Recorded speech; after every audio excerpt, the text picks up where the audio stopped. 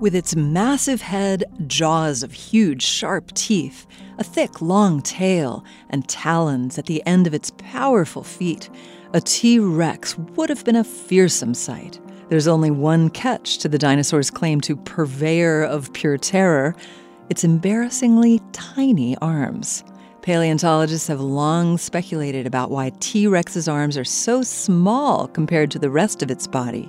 Maybe it was a useless appendage evolution hadn't gotten around to getting rid of. Maybe they were useful for slashing prey at short range, or maybe for gripping a female while mating. After evidence emerged that the dinosaurs hunted in packs, a paleontologist proposed still another possibility: that the short arms were useful during feeding frenzies. When T-Rexes descended hungrily on a meal, long arms could get in the way of their powerful jaws and lead to accidental or purposeful amputations. In this scenario, tiny arms would have been evolutionarily beneficial, as fewer amputations would mean a lower likelihood of infection and death.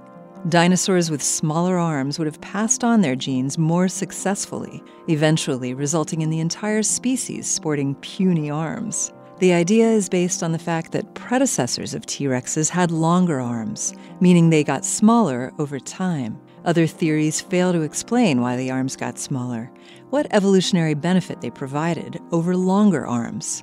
Of course, the dinosaurs roamed the Earth over 66 million years ago, meaning any hypothesis is, like many things for a tiny-armed T-Rex, a bit out of reach. This moment of science comes from Indiana University with production support from the Office of the Provost. I'm Yael Cassander.